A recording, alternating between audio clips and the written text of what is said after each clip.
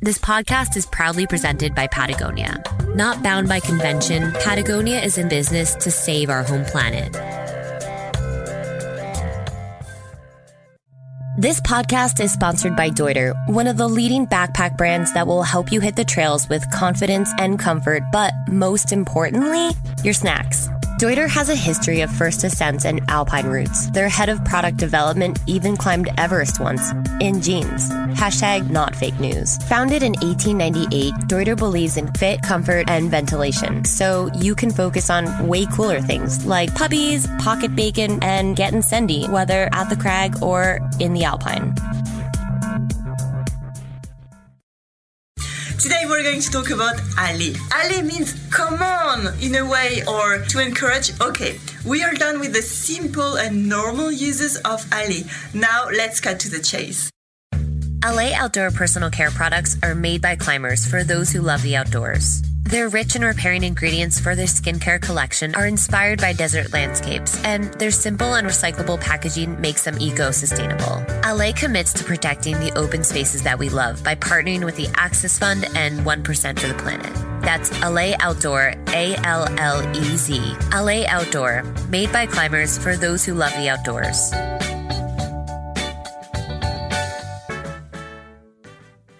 Okun? No. Okun? Really? Okun? Who is Otsun? More than prolific crack climbing gloves, Otsun has been making innovative gear engineered for climbing to improve your performance since 1998. Their climbing shoe designs are all original, developed and manufactured in Czech Republic, and 100% gender neutral. Beyond their sticky rubber, Otsun is renowned for their hardware, harnesses, and the biggest, lightest crash pad on the market. Find your new favorite climbing shoes and accessories at Backcountry, Moose Jaw, Camp Saver, and Amazon. Every year, I'm amazed at how impactful storytelling can be. And we recognize that it's a vital step towards cultivating change, growth mindset, and belonging. I think that humans are instinctively drawn to storytelling too, which makes it a natural medium for making connections. As social beings, we evolve to share knowledge with community in order to increase chances of survival. And, inevitably, with the need for communication, we developed language. Today, we utilize this language to share experiences, build engagement, and actively shape more inclusive spaces. If any of you are a Schitt's Creek fan, Dan Levy said in an after-series interview, when someone with opposing beliefs sits down and watches, we're showing them what life could be like. People feel safe enough to question, are my beliefs outdated? Am I being told to believe something that isn't true? Because I love this character and I want him to succeed. So why am I feeling like he shouldn't politically or religiously? And I think we all just need a safe space to learn because I never learn when I'm being taught a lesson. These words have been so profound and life-changing for me personally, and moving forward, it's less about teaching the lesson and more about expanding our knowledge of the world and showing people from all different sides how things are and how they can be. It's an open invitation for every person, every gender and background in our community to rise to the occasion, because we all have a role to play in racial and gender equity, and in creating a world where everyone, including men, feels safe to use their physical and emotional strength in advocating for more women, Black, Indigenous, and LGBTQ communities as much as we do for athletic sport. The lesson's already embedded in the story, and sharing it with the world is a labor of love. There's always someone right now who can benefit from where you've been. And the more of us who are transparent about our journey, the more open the world can be. And that's the change. This is Season 5's final episode, which may or may not be 2 months late. But what are deadlines if not social constructs that we build to plan and schedule our lives around? And sometimes life blows the fuck up and you roll with the chaos and see where it takes you. Stay tuned for more updates and bonus episodes to come. Here's the show.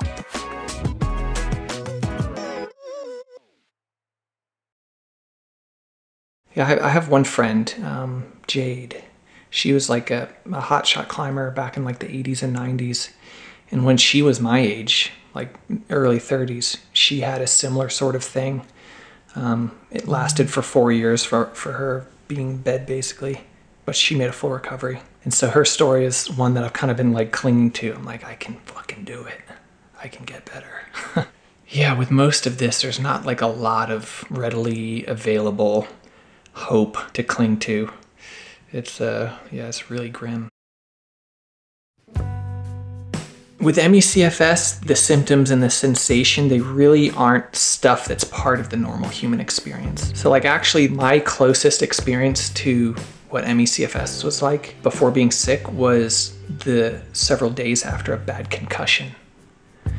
And so anyone who's had a bad concussion will know that you just feel horrific afterwards. And it's like being really hungover or something. That's the closest thing that I can relate it to. But yeah, it has been known as chronic fatigue syndrome for many years, which is like the most bullshit thing to call such a serious condition. And yeah, fatigue isn't even really like one of the primary symptoms. It's like this full body dysfunction. You know, it'd be like if you had cancer and it was like, oh, you have not feel good syndrome. That's your diagnosis. You'd be like, what? What is this bullshit? Yeah. So anyone with ME, we mostly call it ME, which stands for myalgic encephalomyelitis. It sounds a little more dignified. ME, or myalgic encephalomyelitis, is a complex, debilitating, long-term medical condition. It's also known as chronic fatigue syndrome, although alternative names to describe this condition are used globally. Patient groups have criticized the old name, stating that it trivializes the illness. It's a systemic disease associated with a neurological, autonomic, and energy metabolism dysfunction. The causes of ME/CFS are still unknown, but many individuals with the disease remain ill after an acute infection with symptoms that persist for 6 or more months. There's no diagnostic test or FDA-approved treatment for ME/CFS. According to the CDC, 836,000 to 2.5 million Americans are affected. At least 1/4 of individuals with ME/CFS are bedbound at some point, and most never regain pre-disease level of functioning. It can strike people of all ages, racial, ethnic, and socioeconomic groups, and is diagnosed 2 to 4 times more often in women. Despite these staggering numbers, there's controversy within the medical community over the pathophysiology, how it should be diagnosed, and how to treat it.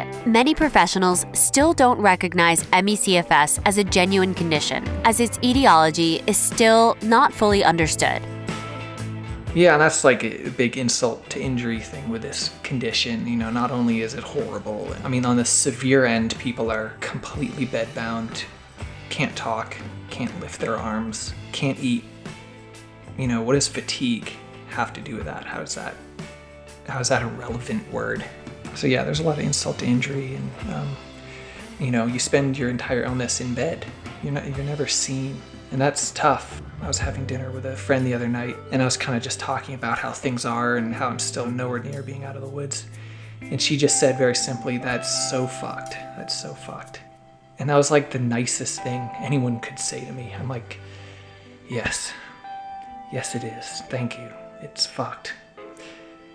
And you know, it's a hard thing to know how to talk to someone about stuff like this. And like, what do you say to somebody who's so debilitated by adverse life circumstances? And for me, that knocks it out of the park. Just tell me that sounds fucking awful. That sounds like shit. I'm like, thank you. Yes, it is. Thank you.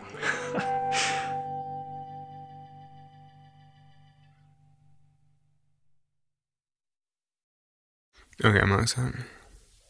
You were listening to the Love of Climbing podcast.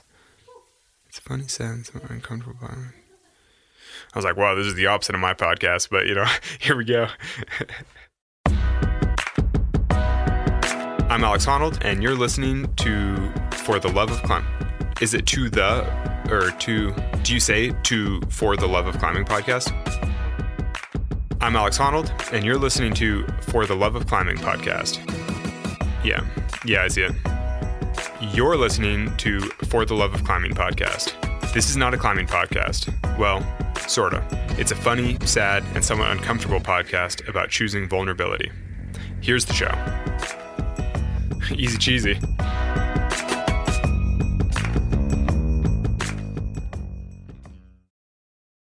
Hey, a quick heads up. Episode 46 contains brief discussion about suicide. There are success stories, but one person will say, oh, well, I took turmeric. Or another person will say, well, I did this or I did that. For the record, I love turmeric. But yeah, it's not like a critical mass of stories that share specific treatment. I have been doing a lot better after these 2 neurosurgeries I had this past year. And early in my illness, in 2018, I was having a lot of neck pain, and I was already pretty severe at that point. I couldn't even look at a phone screen. Opening my eyes was painful for my brain to look at anything.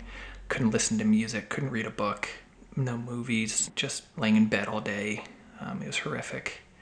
But I had this neck pain. And so my PT, she said, I think your C1 is out of place. And so she told me that I needed to see this chiropractor. So I went to the chiropractor. She cracks, the upper part of my neck. And within a few hours, I wasn't sick anymore. It was like a full-blown miracle. The only thing I've experienced in life can say that was a miracle. And so I had a 3-day remission from my illness. What were those 3 days like for you? It was unbelievable. It was like being on some really amazing drug. I just felt normal and healthy. And it was like I was alive again. I was just pure gratitude straight to the main vein. I was doing yard work.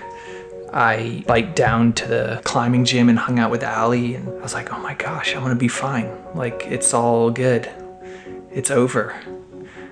Little did I know the much deeper levels of horror that were awaiting me, but the takeaway from that, it only lasted 3 days, but the takeaway was whatever was going on in my upper cervical spine was causing my illness. Because for those 3 days, it was, in a way, whatever the structural issue was, it was resolved temporarily.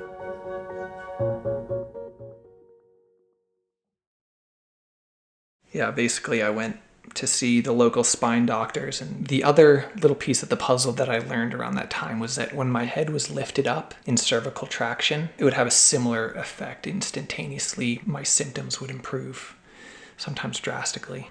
And so I kind of forgot about it because I just didn't get anywhere with it. And the following years, there's these stories that started emerging of ME/CFS people being treated for craniocervical instability, which is basically a degeneration of the joint capsule where your skull meets your spine. And so these people were having a craniocervical fusion, getting their heads bolted onto their necks, and there's some remission stories from ME/CFS. And I was reading these, and one of the main parts of the diagnosis was improvement with cervical traction. I'm like, oh my God, that's me. When my head is lifted up, I feel much, much better. It's a small, new corner of neurosurgery, and the patients who are having this procedure are pioneers. So yeah, I found one of these doctors and had lengthy chats with him and did a lot of my own research. And it seemed like the best option for getting some sort of life back. Mason's described ME/CFS as a high-density experience. There are no breaks or days off. There's no easy way to pass the time, and the best he could do during those years was to manage the condition enough to keep suffering at a minimum. Maybe the hardest part of this condition has been knowing that remission is not guaranteed. But in 2020, a promising treatment was on the horizon. A neurosurgery on hold due to the pandemic finally took place. Doctors lifted Mason's skull up, pulled it away from his spine, and bolted it into a position of relief. It wasn't a cure by any means, but it did spark some change. It's been a massive improvement in my quality of life. Yeah, I just had my first night of camping for the first time in over 3 years. It's this amazing mountain range right in the middle of Nevada. My wife, Allie, her parents lent us their little teardrop trailer. Yeah, we were giddy. It was really special. We pull into Lamoille Canyon and get to our campsite, and it's kind of dark and like, ooh, it looks like it's gonna rain, and get everything all set up, and sure enough, it starts raining for about an hour, and it was just like, it was so joyful. Hearing the rain on the roof of the trailer and hanging out all comfy.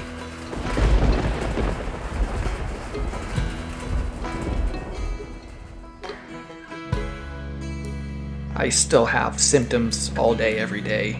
My brain fog is just, it's still bad. It's not horrific, but it's always present. And so everything's kind of filtered through that. And moments of real pure joy where I forget about everything are very brief.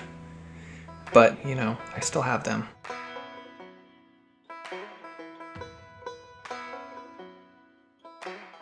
Sensory sensitivity is kind of one of the bad ones. Like, my brain just can't process noise and light. Like, I have to wear glacier glasses anytime I leave the house. I'm wearing like really dark sunglasses.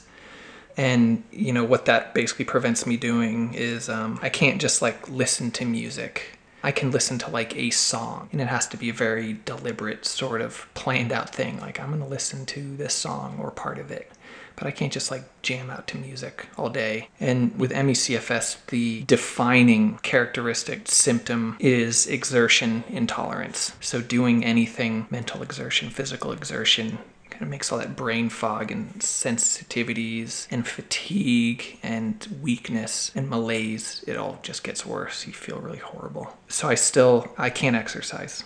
I haven't exercised since May of 2018. And so, that's fucked up. How can you be okay without that? With increased growth of climbing gyms and accessibility to training facilities, this would be a lot of climbers' worst nightmare. Not being able to moonboard was only a fraction of the misery and also the least of Mason's problems. It wasn't exactly like tearing a pulley and taking a few weeks off. Mason gave up essentially all forms of movement and exercise, all the while medical experts continue to debate probable cause, diagnosis, and treatment. And this isn't new. Historically, contrasting opinions have been expressed by different research, such as a 1993 Lancet paper that argued that ME/CFS should be classified as a psychiatric condition. A major divide still persists as to whether funding should be directed toward biomedical or psychosomatic research. There are a number of conditions that fall into the frustrating category of medically unexplained symptoms, but what they all share to varying degrees is scientific uncertainty about cause. My doctor would be like, I'm not quite sure, I want you to talk to the psychiatrist. It's always being directed in kind of a mental health direction, which I will say emphatically is a dead-end road for people with ME/CFS. It's so obviously not an illness that's driven by psychosomatic process or mental health stuff. That's a dead-end road, and it has been for many years. And actually, you go back in history and the names of these diagnoses are always evolving. And actually, like hundreds of years ago, this was known as hysteria. And ME/CFS affects, I think, about 80% of women. And so, medical misogyny is still a big thing. And you go back in the literature and it's like, oh, she was hysteric. Like, that was her thing. She's just crazy. And so we've come, I don't know, a long way from there, but yeah, we have a long way to go. And obviously for me, I know in my heart that I have like a structural neurological condition, because what better proof can you have than, 3 days of immediate radical remission after someone cracking my neck back into place. And it's likely a lot more complicated in how did my connective tissue do this. There's likely genetic components and maybe environmental, and there's a lot we need to learn. So I know in my heart that's I'm rambling. How often have we been caught in an awkward conversation and our natural instinct is to wriggle out of it by making a sad situation seem less sad? Privilege and modern amenities, like the ability to scroll the internet from any device, acculturate society to minimize discomfort at its onset. It's not always a bad thing, as I've definitely been one to also utilize Netflix and next day shipping as a stand-in coping mechanism. Time and a place, right? But the thing about discomfort is that when used as a signal to hold space for tense, heavy conversations that we don't really want to have, it can designate a path for knowledge, awareness, and growth, especially in the realm of empathy. I think with my friend saying that, what she did in that moment was she allowed herself to be uncomfortable and be with the fact that it's a shitty situation and people don't want to be uncomfortable and it's hard to be uncomfortable. But that's all you can do for someone, I think, in that sort of position, is you can kind of just let that truth wash over you. And, at this point, I love talking about dark shit. Like, that's the only conversations I want to have. I want to get down deep to the intense stuff. I want to feel all that. I'm like, I can't really show up and be present for small talk like I used to.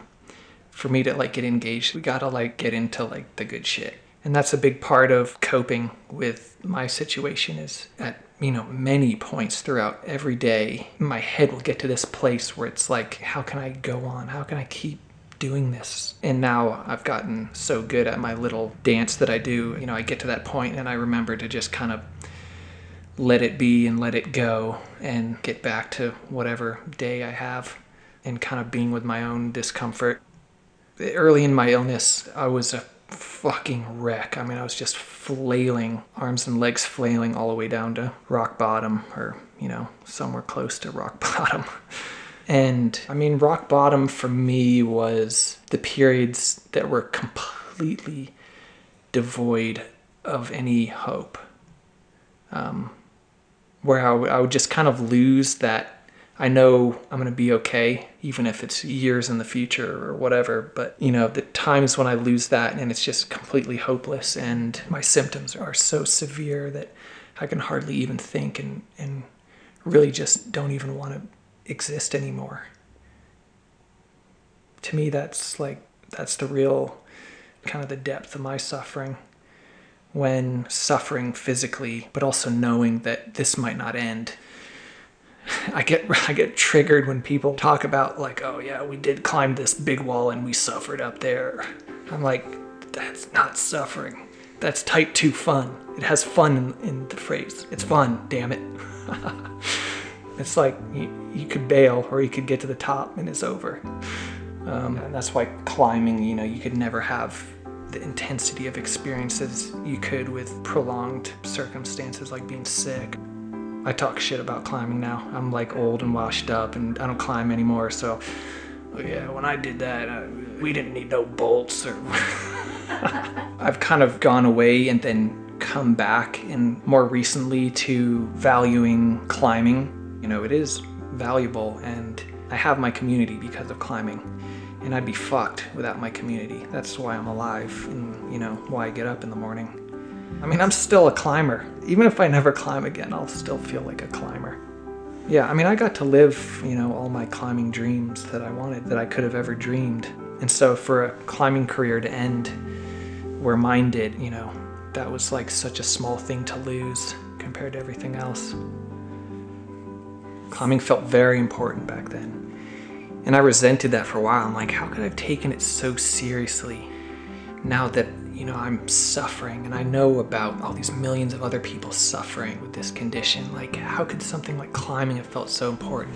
It's so stupid. And kind of realized that's, yes, it is important, developing a cure for a condition that ruins lives. But yeah, it is important and it's a nice thing to do. It's a really nice thing to do, and I think climbers are a really great group of people, and as a community I feel like we're pretty damn mindful. I think that's something to be proud of. Sitting in the shit with these big, often ugly emotions and not rushing to fix it or numb it all down takes a lot of courage. And we can read all the books, consult every psychic and guru and mentor or master. But by and large, what we learn on the proverbial other side of things is that these natural catalysts for change are what actually leave more room for healing and discovery.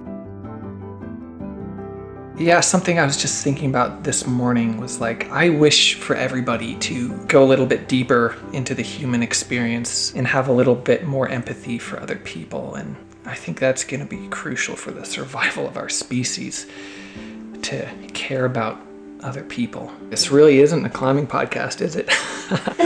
I think you told me that. You're like, it's not really a climbing podcast. And I'm like, all right, that sounds cool.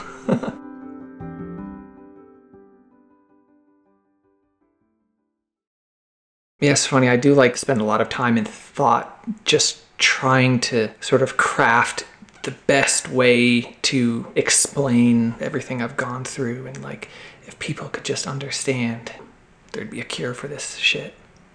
Do you believe that?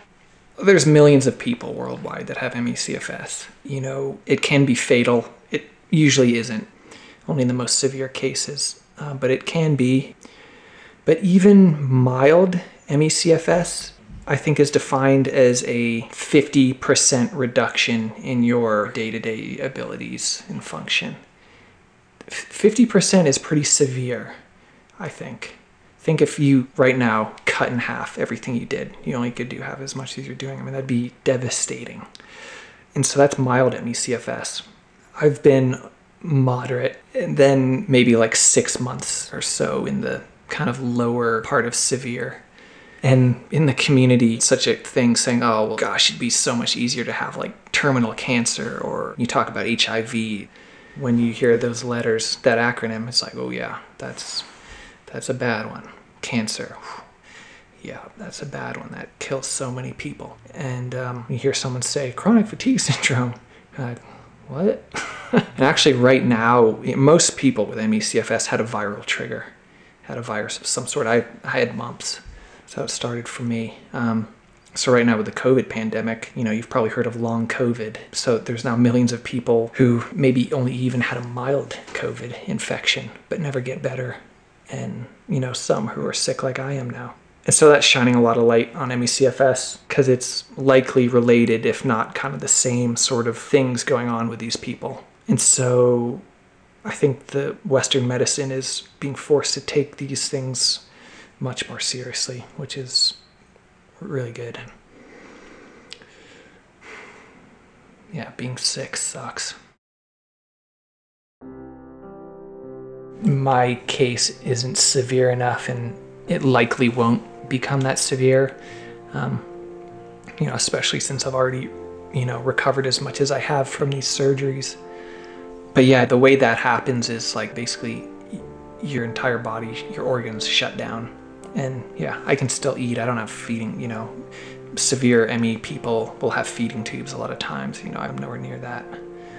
I mean, I think the suicide rates with people with ME/CFS are just like in the stratosphere. It's horrific. And I mean, for myself, I could have never imagined that I would ever feel even close to suicidal, and that this illness has brought me there on, you know, a number of occasions. Yeah, you know, it's yeah, to not want to live anymore, you know, that's such a painful place to be. Yeah, it's awful. Yeah, for me, you know, I have such incredible support, you know, with Allie and my parents. During my more severe years, you know, they were living with us at times. And the other thing worth mentioning is, you know, as much shit as we talk about social media, it's really a blessing for people that are homebound and have these invisible illnesses. It's been a blessing for me to, you know, it's a weak, flimsy connection, but, you know, I've kind of been able to maintain certain friendships, and I've been thankful for that. It can take years to diagnose an invisible illness, as far too many folks already know that finding that trifecta in a physician is sort of like finding a needle in a haystack. If you're a part of this community, you may have heard of the spoon theory, originally coined in 2003 by a woman living with lupus, Christine Miserandino. This visual theory is a metaphor for describing the amount of physical or mental energy that a person has available throughout their day. Initially used within autoimmune and chronic illness communities, more commonly used to describe a wide range of physical disabilities, mental health issues, neurodivergent communities, and forms of marginalization. So, We all start the day with the same number of spoons, and each task, such as going to work, running an errand, or having coffee with a friend, depletes that inventory. Most healthy individuals have more spoons than they need to get through any given day. But for those who have a limited number, they have to use them more intentionally because once they're gone, they're gone. That's the impact of invisible illness. There are only so many spoons to spare. On those days, folks experience a separation of what they want to do from what they can do. And, I think that terrible adverse circumstances don't necessarily make us better people. I think it has for me, and I think, that has a lot to do with my privilege that, everything else in my life is really great. I'm financially secure. I live in a nice house. I'm married to an amazing woman. I have amazing family, amazing friends. I literally have it all, except for the health part. So that was really kind of a good place to be able to do a lot of growth, personal growth. Yeah, for me, a part of my coping mechanism with this is like just being completely honest about every feeling that comes up. And I kind of hate the word vulnerable, but I guess it's appropriate, learning to be vulnerable. That way nothing sort of catches you you don't get a left hook out of nowhere that surprises you. We're going to take a short break. We'll be back.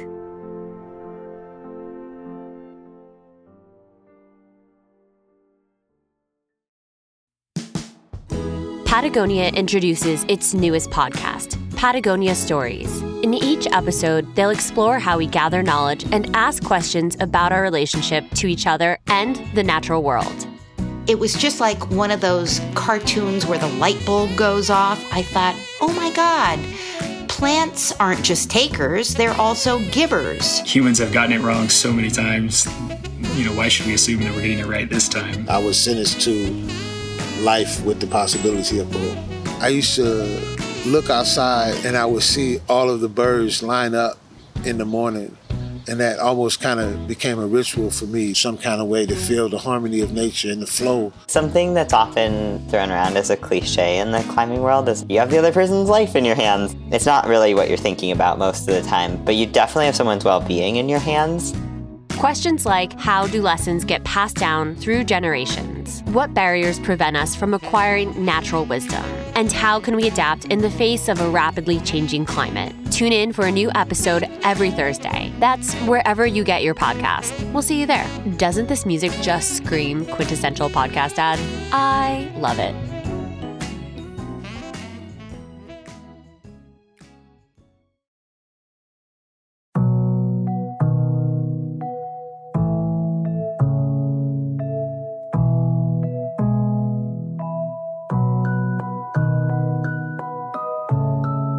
Yeah, for the most part, I'm still mostly in survival mode, and I don't quite have enough function that I'm really able to just be like, yeah, what do I want to do? There's no gaps in my day-to-day that I can fill up with stuff quite yet. And very slowly, as I've been recovering this past year, I'm playing more music. I started fucking around on GarageBand again.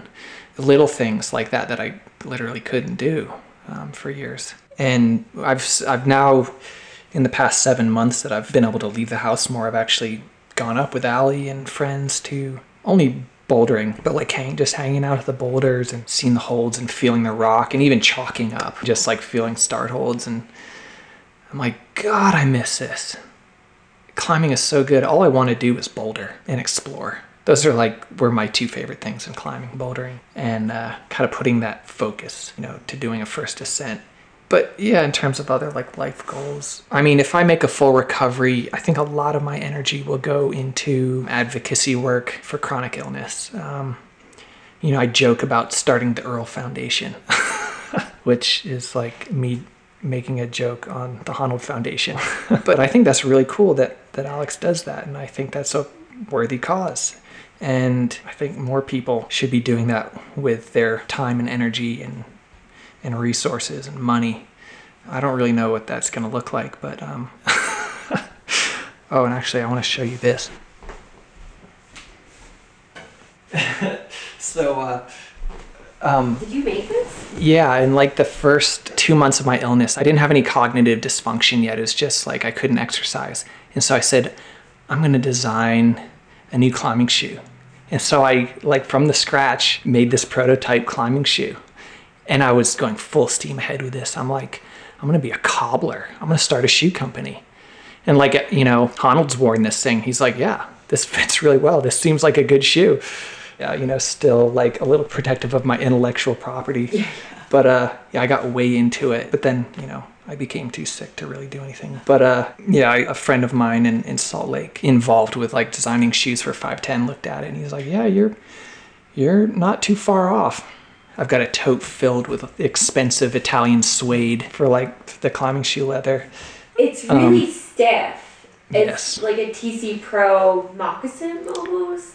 You couldn't have said it better. It's the love child of a TC Pro and a mock. This is amazing. Hopefully that doesn't give away too much. Like I haven't ever posted a picture of this. Mason has his good days and bad ones. And on the better days, he fills that time with tinkering away, indulging in his affection for loose leaf tea and aromatic incense, reading more frequently, and small bursts of music making. This is Mason playing, by the way.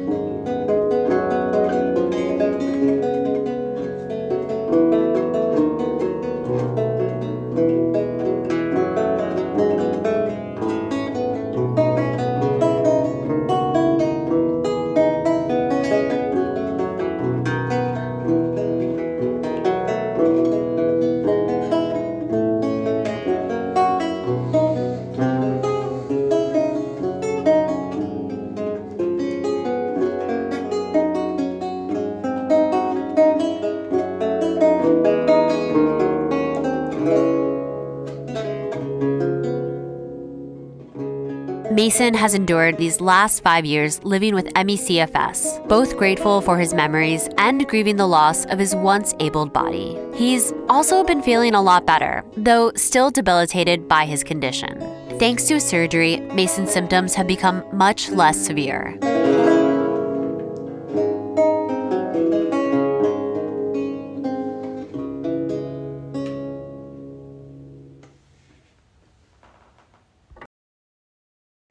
I despise coffee. It's complicated. I love coffee. I love the taste of it, but it's always made me feel like shit. I've never tolerated it, but I would drink a lot of it because I was like, well, this is just, I guess this is how you're supposed to feel.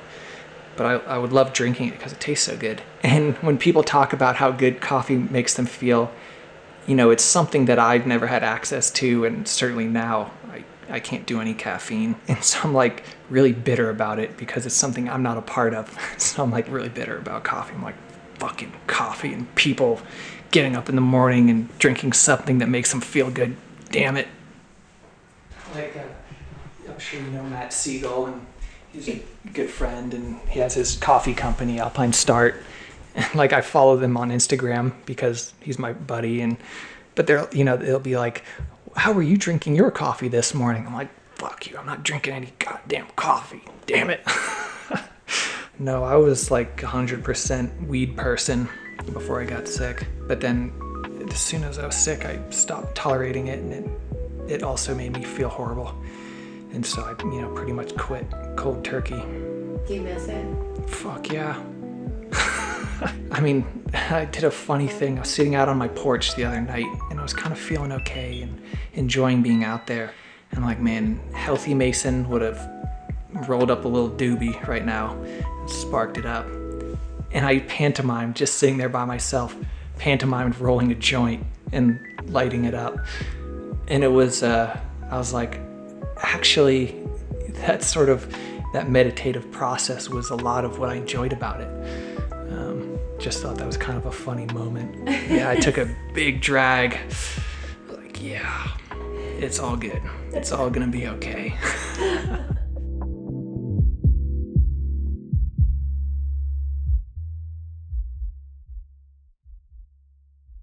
But no, I don't get FOMO. I think that I'm too far, I've like overshot that sort of place. Like if I was healthy, and all I couldn't do was climb. But what I miss is like feeling good. That's what I miss, is feeling good and alive. Just the ability to go walk outside and say, I'm going to walk down to the river. It's a mile away. I'm going to walk down there and it's going to be amazing. Or ride my bike. Or just socialize more, you know, do something on a whim. Say, oh, I'm going to go out here and spend a night and go explore this area for new climbs. That was like my favorite thing to do, was exploring. Try to find that new crack. I just loved exploring and turning the corner and seeing new rocks, and I loved that. But yeah, I don't really have FOMO because I couldn't do that right now. I have, my symptoms are too bad. I can't exert myself. Yeah, I definitely remember experiencing FOMO as a healthy person.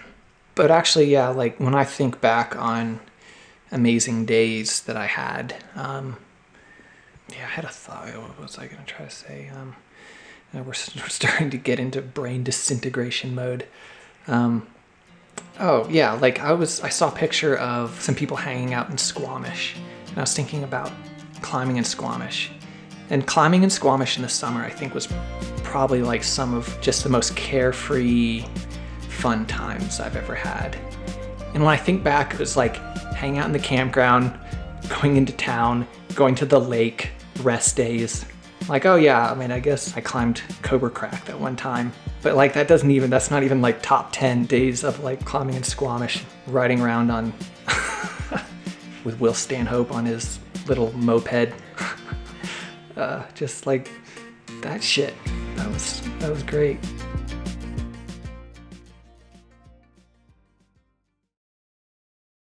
There was one moment of FOMO in my illness that's sort of poignant, I think. This all started in Yosemite. Nick Berry and I were climbing on Leaning Tower, and we had an amazing day of climbing. We both sent the crux pitch, the 13D crux pitch on Leaning Tower. By the time I got back down to my car, it was sort of a slow descent, but I was sick. And I sort of hung around the valley for a few days and wasn't getting better at all. So I remember I finally got in my van and I left. And as I was pulling past El Cap Meadow, I remember seeing all my friends were there right then. And just pulling out and being like, damn, like I want to hang out with my friends right now. I want to be hanging out in the meadow with everybody, and here I am having to bail because I'm sick. This is awful. It's actually kind of making me emotional thinking about that. Back then, it was like that was the moment that I kind of left that world. That was it. Yeah, like climbing was in the rear view mirror from there on out. And you know, I think I should probably mention that probably part of the reason that I'm okay with not climbing is that I did get to live all my climbing dreams. You know, I got to establish the craziest crack climb I've ever seen in the Utah desert. I got to do a new free route on El Cap with Brad, and go on cool trips to Venezuela, the Yukon, French Polynesia. Went to Patagonia a couple times. I got to do all that. And, you know, if this had started when I was younger, I think it would be much different to not have gotten to live all those dreams. I guess, like, if I could solve this illness and, like, literally find a cure, which is, like, something that I put a little bit of energy into, is, like, trying to figure out, you know, at least my own situation, obviously, because I want to get better. That's, like, my goal, is to cure a disease that has ruined the lives of millions of people. And it's like, well, the medical community has failed to do this in, you know, 100 years of research, so that's lofty, but, like, you know what? I looked up El Cap, and I said, no one's climbed up that way, and I'm going to climb up that way. And I did it.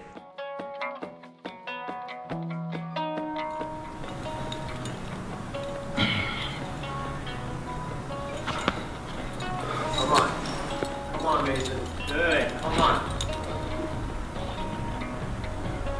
Come on, Mason. Come on. Come on. Come on. Oh, Jesus. Oh, shit. Oh, Christ in heaven. What am I doing? Nice job.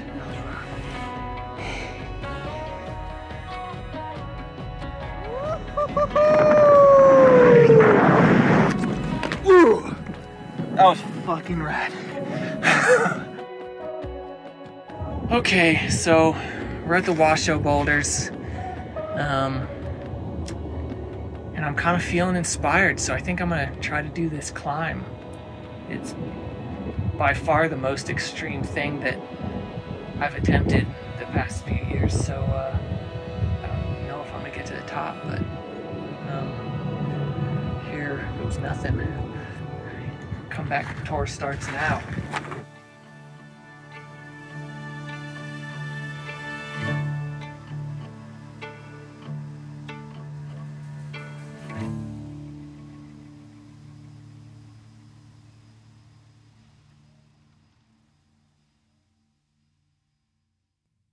You're listening to For the Love of Climbing podcast. A huge thank you to Deuter, one of the leading backpack brands that will help you hit the trails with confidence and comfort. And a big thank you to Gnarly Nutrition for supporting this podcast and the messages that we share. Gnarly Nutrition supports a community of vulnerability and equality, and tastes like a milkshake without all the crap. A big shout out to LA Outdoor for supporting the Access Fund and 1% for the planet. And to Otsun, innovative gear engineered for climbing to improve your performance. And thanks to Patagonia. Not bound by convention, Patagonia is in business to save our home planet. Support companies who support this podcast. We couldn't do it without them. If you liked what you heard, you can leave a review on iTunes or give us a like. Like all good things, you can find us on the internet.